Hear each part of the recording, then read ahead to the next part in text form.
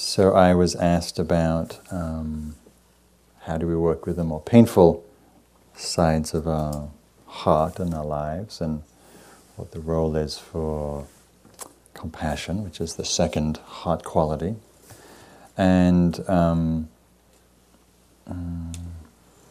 it's a really important part of our practice and the heart's development is how we learn not just to love, which is a very beautiful thing, but how we relate to the suffering in ourselves and the pain in the world, and all the various ways that we're challenged internally, emotionally, relationally, globally. What's the place for the heart in all of that? And there is, of course, huge need for our heart, our courageous hearts, to meet the pain and the suffering of the world with openness and with kindness and with tenderness and clarity and care. So I'm going to read you some things this afternoon. This is from the poet Kahlil Gibran, who says, "Your pain is the breaking of the shell that encloses your understanding. Your pain is the breaking of the shell that encloses your understanding." Your pain is the breaking of the shell. So Rumi puts it another way. He writes, "Pay homage to everything that has helped you enter my..." This is backtrack. If God said, "Rumi, pay homage to everything that has helped you enter my arms," there would not be one experience of my life, not one thought, not one feeling, nor any act that I would not bow to. Pay homage to everything that has helped you enter my arms, that's helped you to enter the open into the divine, to the sacred, to the mystery, to awakening. There would not be one experience, not one thought, not one feeling, not one action that we would not bow to, which means we would not honor for everything in our lives, especially the difficult stuff, it seems, sad to say. If we can relate to it with openness and curiosity and kindness rather than contraction and fear and blame and judgment and resistance, which is our normal response, then it usually helps us to really deeply grow, to open, it forces the heart to be more encompassing. You know? As painful and as difficult as it is, and that we wouldn't wish on anybody, it does, it just stretches us. It's just that that's just the way things are, you know.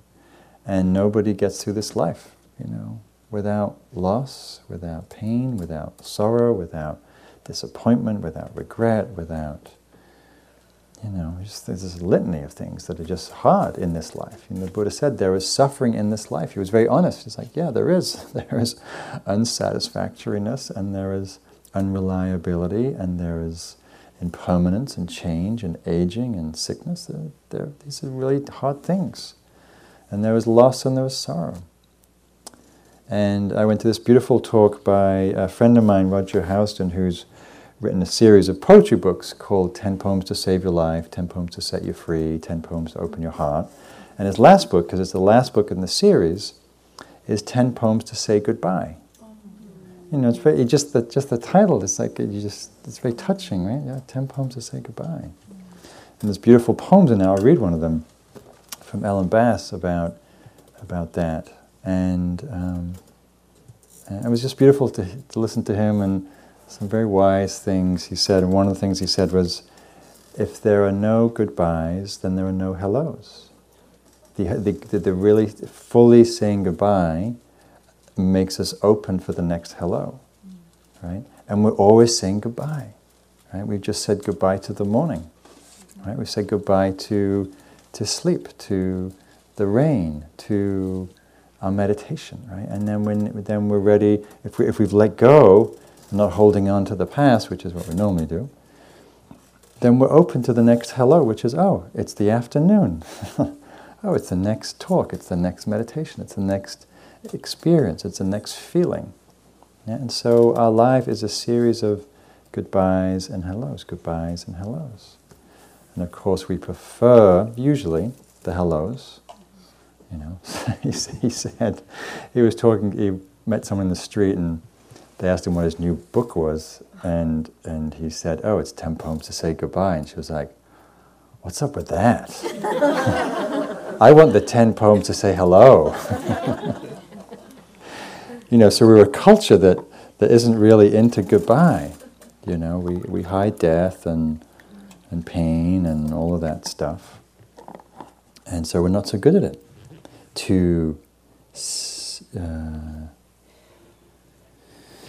meeting the difficult. Just as an aside, I understand that the word goodbye is from the root, may God be with you, may the divine, may the sacred be with you. So just like namaste is I greet the divine in you, goodbye is may the divine go with you. Isn't that beautiful? When you say goodbye to somebody, it's like, may the sacred bless you, may the sacred light your path. You know? So,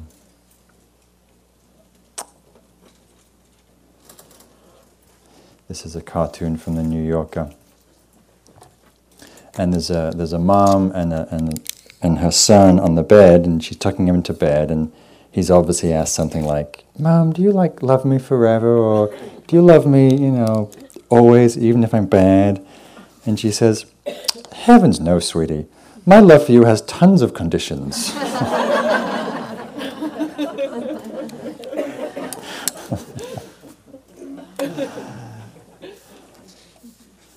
So, and that's, usually the truth. We, in the human life, we are all wonderfully imperfect, and we have all been subject to wonderfully imperfect love. We've all been loved in many different ways, and of course it's always, imperfect. You can get seen properly, or met in a certain way, or held, or listened to, all the different ways we talk to our therapist about that was imperfect.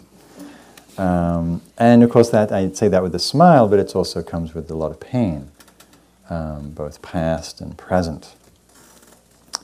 And these practices so much, again, the root of these practices is I think in the relationship to ourselves. So, not to say that often, for many, it's easier to be kind and compassionate to others, to be caring to loved ones, to be kind to friends who are in distress or suffering, and yet that may be quite difficult for us to have that attitude towards ourselves. So, although I say these practices spring from our relationship to ourselves, I don't actually think that's fully true, because we can have really beautifully developed hearts that are really giving and serving to others, but for whatever reason it's closed and shut down and reactive to ourselves. And so the way I think about it now is it's more when we can fully be kind and compassionate with ourselves and our own suffering, then that completes and fleshes out and creates more fullness in our compassion and kindness with others. So it's not an either-or thing, it just, as we develop our own capacity for self-compassion, self-kindness, and there's been 2 really good books written recently by psychologists. I was planning to write one myself, I still might, on self-compassion. I think it's integral that we learn how to do that, because we are the ones we live with. We're the ones we hang out with. We're the ones we go to bed with. We're the ones we wake up with. And so our primary relationship is with ourselves. No matter how big your family is, or how wide your social network is, or how intimate your relationship is, our primary relationship is with ourselves. And so that's where the practice needs to really take root. And these teachings pointing to us to look at that, to say, well, how are you when you're feeling lonely, or you're feeling sad, or you're feeling bereft, or you're feeling forlorn, or loss, or empty, or all the many different things, abandoned, or we've made some horrible mistake, and so we're feeling the loss of that, but not just the loss of that, but we're judging ourselves, we're berating ourselves, we're regretting. So normally when we experience pain, let me know if this is true for you, normally when we experience pain, we may feel it a little bit, but mostly we think about it. We reflect on it, we analyze it, we judge it, we figure out how to not make it happen again, we blame somebody. Right? There's many different mental strategies we have for not just feeling, oh, that really hurt. When that person said that thing, it was really shaming, and I really feel that was like my good friend who said that really shaming thing to me in public. That's really painful. And normally if that happens, we go, how dare they? We get righteously indignant, and we tell them, and I'm going to do it back to them, all kinds of different scenarios. But rather than just, ow. The first step in compassion practice is ouch. Ouch, that hurts. That hurts. And it's hard for the mind to get out of the way enough to go, ow. Whether it's a slight in an email, or a rude message, or someone just dismisses you or ignores you, or somebody forgets to invite you to something that's really important to you. Just a myriad ways that we can be dissed and hurt and feel neglected or unwanted or shamed. Can the first response be, ouch, ooh, that really hurts when that happened. Oh, that feels really, like a prick, like a pin, like a dart, like an arrow, like a, deflation of a balloon, whatever ways that we feel those things. Because the mind is so quick, because the mind is so well developed to strategize, preempt, prevent, that's what we go into fixing mode. Right, which doesn't do anything except, it has a place, but it doesn't help resolve the emotional wounding. So the first step is the ouch, and then,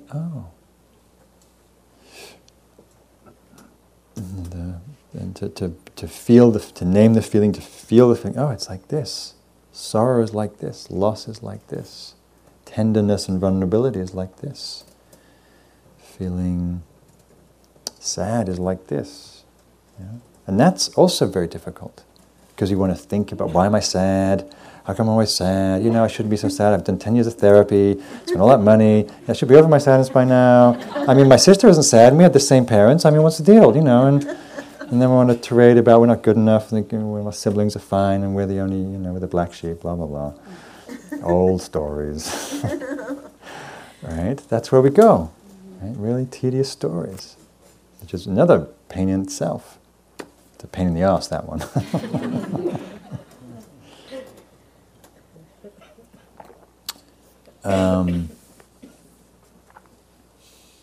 So there's the ouch, there's the registering, the acknowledging of the feeling. There's an acronym, ironically, called RAIN, which we teach in mindfulness practice, which seems to be relevant here because it's raining. And so there's the first step is recognition. We have the ouch. It's actually a little different than. So there's the ouch, and then there's a recognition. Oh, what just happened? Oh, you get off the phone. You're like, ooh, I feel really. And then there's recognition. Oh, that was really belittling what they were saying about my presentation. It was really undermining in a certain way. Oh, ow. And then there's the acceptance. So the next stage is acceptance, the A. Oh, yeah, that sucks. I don't like that, but here it is. And then I is the inquiry. What is that? What does it feel like, this belittling, this shaming? Oh, it feels really old. It feels like I feel like I'm 5, or I feel like I'm just worthless because they dismissed my whole thing I did at work. And then the N, which is non-identification, which is a little more complicated, which isn't really complicated, but it's when we hold all of that in awareness, it's allowed to be let go. We're not holding on to it. We're not holding a grudge. We're not planning our revenge. It's just, oh, yeah, that too. And there's some ease in not holding on to it. So recognizing, ouch, recognizing, accepting, inquiring, and non-identification or letting go. Is that helpful? Mm-hmm. It's very helpful. It's a very helpful mindfulness tool. Particularly the A. Well, the R and the A, but particularly the A, because we so want to get rid of it. And it's so hard just to go, I'm at home and I've got nothing planned this weekend and I just feel really lonely. It kind of sucks. Loneliness is like this. Maybe you just had a great night out with friends and you come back home, I still feel lonely. Ow, that's really painful. Oh. And rather than going to the fridge or to a beer or to the TV, it says, no, sit with the loneliness. Oh. Maybe I cannot abandon myself and give myself some company with my kind attention.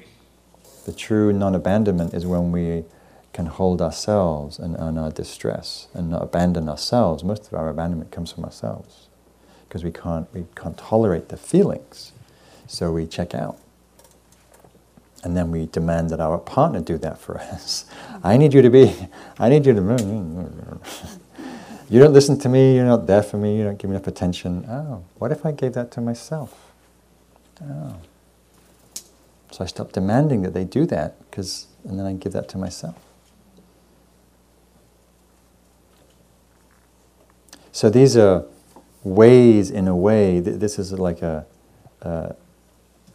way to be compassionate, an orientation.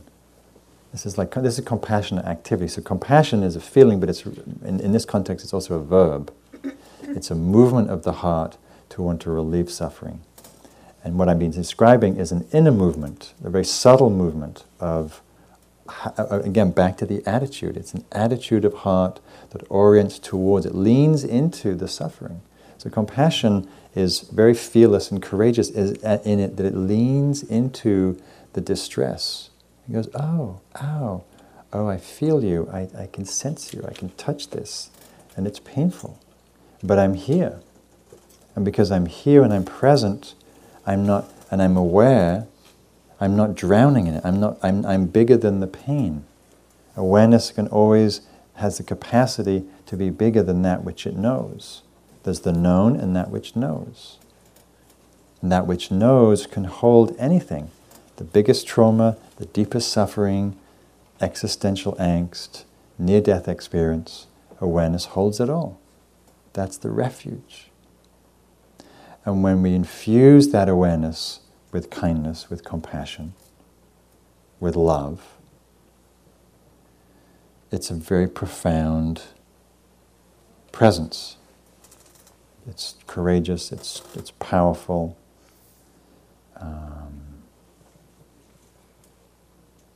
It's beautiful. It's soft, but it's strong.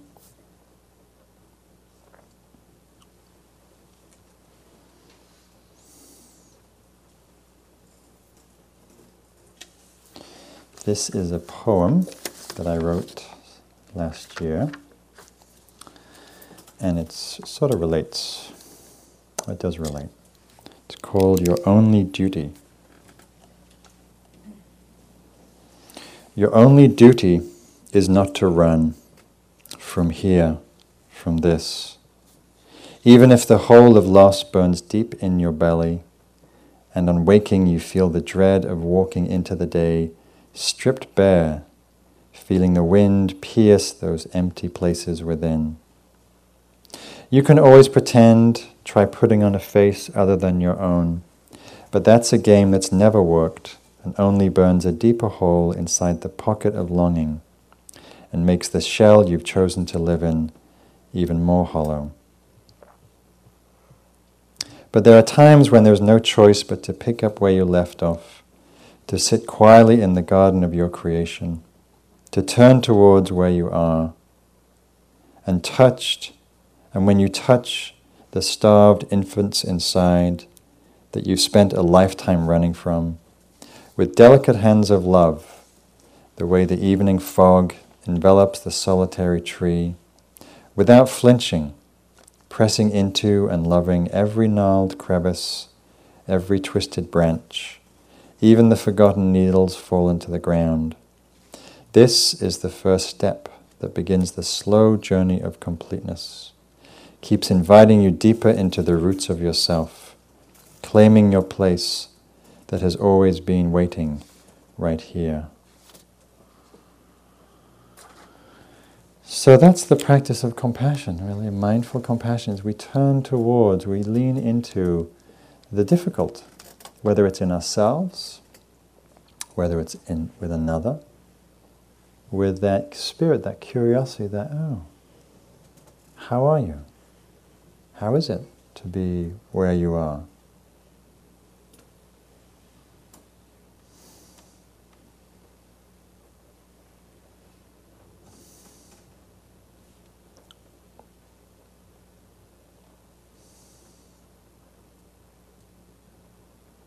So in terms of the practice, the phrases that I sort of mentioned this morning,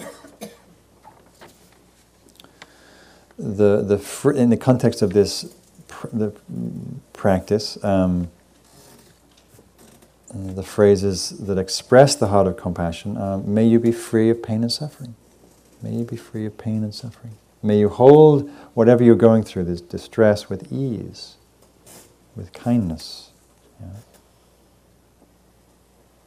So we'll do a version of the metta practice where we include people who are going through difficulty.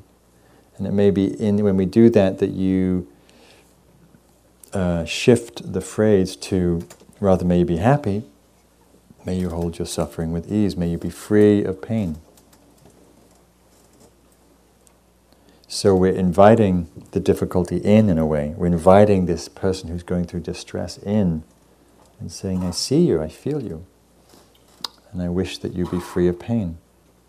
But it's the first step, just like the first step is the ouch, it's the same with another person. The first step is to receive where they are.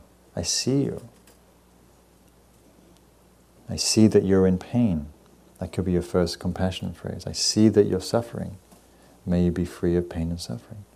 Because normally what happens, a friend calls us up, we meet somebody, and they're in distress, they're having a difficulty, whatever. And what happens? Usually we go into fixing mode.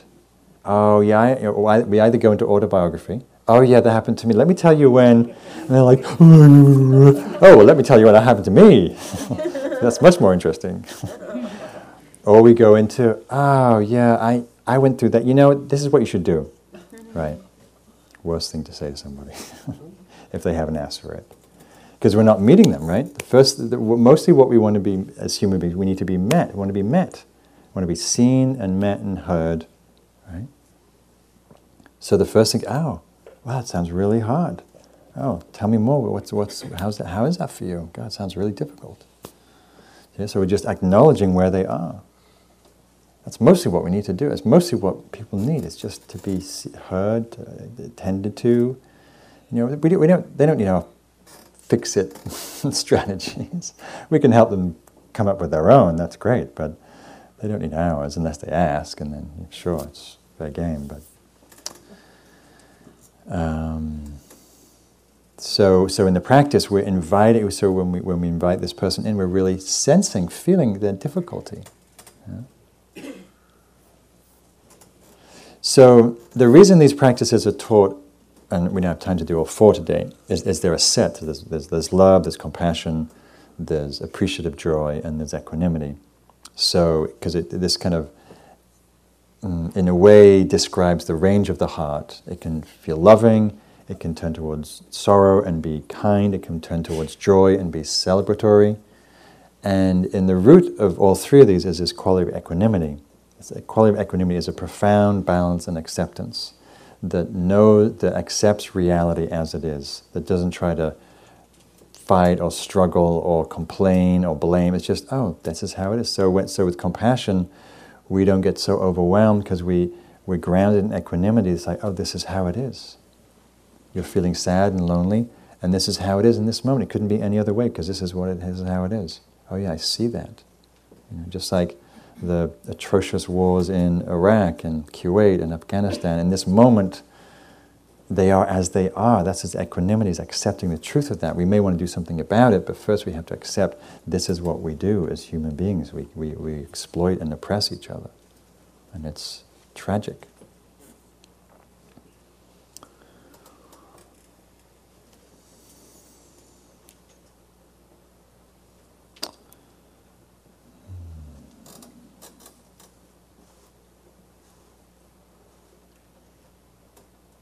So lots more to be said about compassion, but I think I want to keep it close to the practice.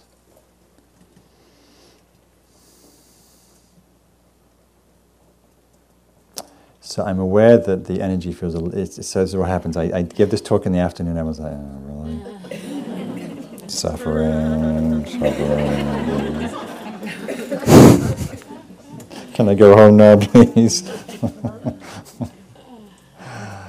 It's so funny for me because compassion is such a beautiful quality, and I really delight in feeling it because it's so tender, it's so sensitive, so vulnerable, and I find it very strong. It's a really strong quality because it has no edges. So whether it's suffering in myself, which I've had to work with a lot over the last 30 years, or suffering in another, there's not like a sticking place. So it can just hold whatever's there, and when we develop this quality, it's tremendously powerful, because we get fearless. We get the deeper we go into our own pain, and we all have plenty of it, and if we go to the very depths of it, then there's nothing that scares us, like nothing.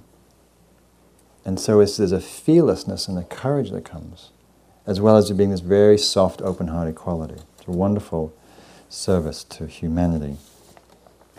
So what I'm thinking of doing, since I sense the energy a little soft and it's like the soil, it's getting all melted with the rain, I think what I'm going to suggest we do a modified walking practice. So I need the volunteers and Sean to help with this. So any volunteers, if you can stand up for a moment and go to the back and move the tables to the back walls, and then just put them flush. And then anybody who has cushions around the back of the hall, if you can push those to the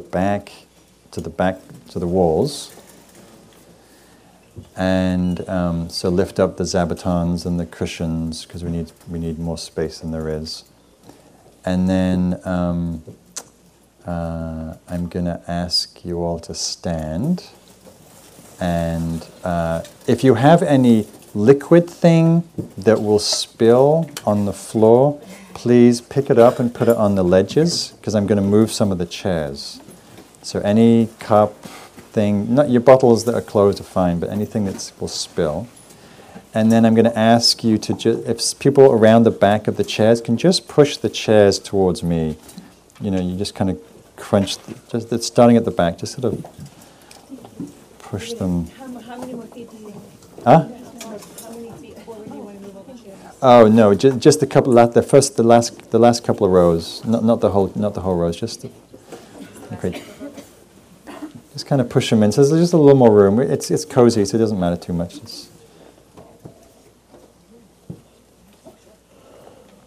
And maybe if you folks can just push the cushions back to the chairs. Just there's a teeny bit of room here to walk.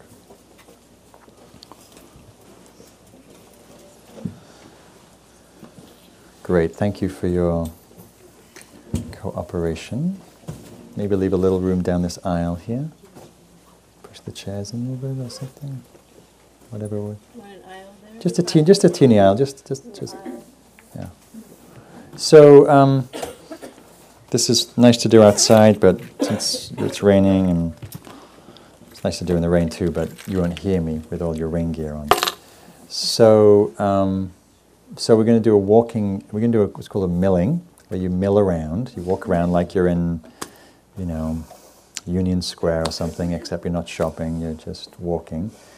And I'll just guide. It will be a moving, guiding, moving, walking, and we might stop occasionally and do something. So just start walking around, just in your own time. Alina.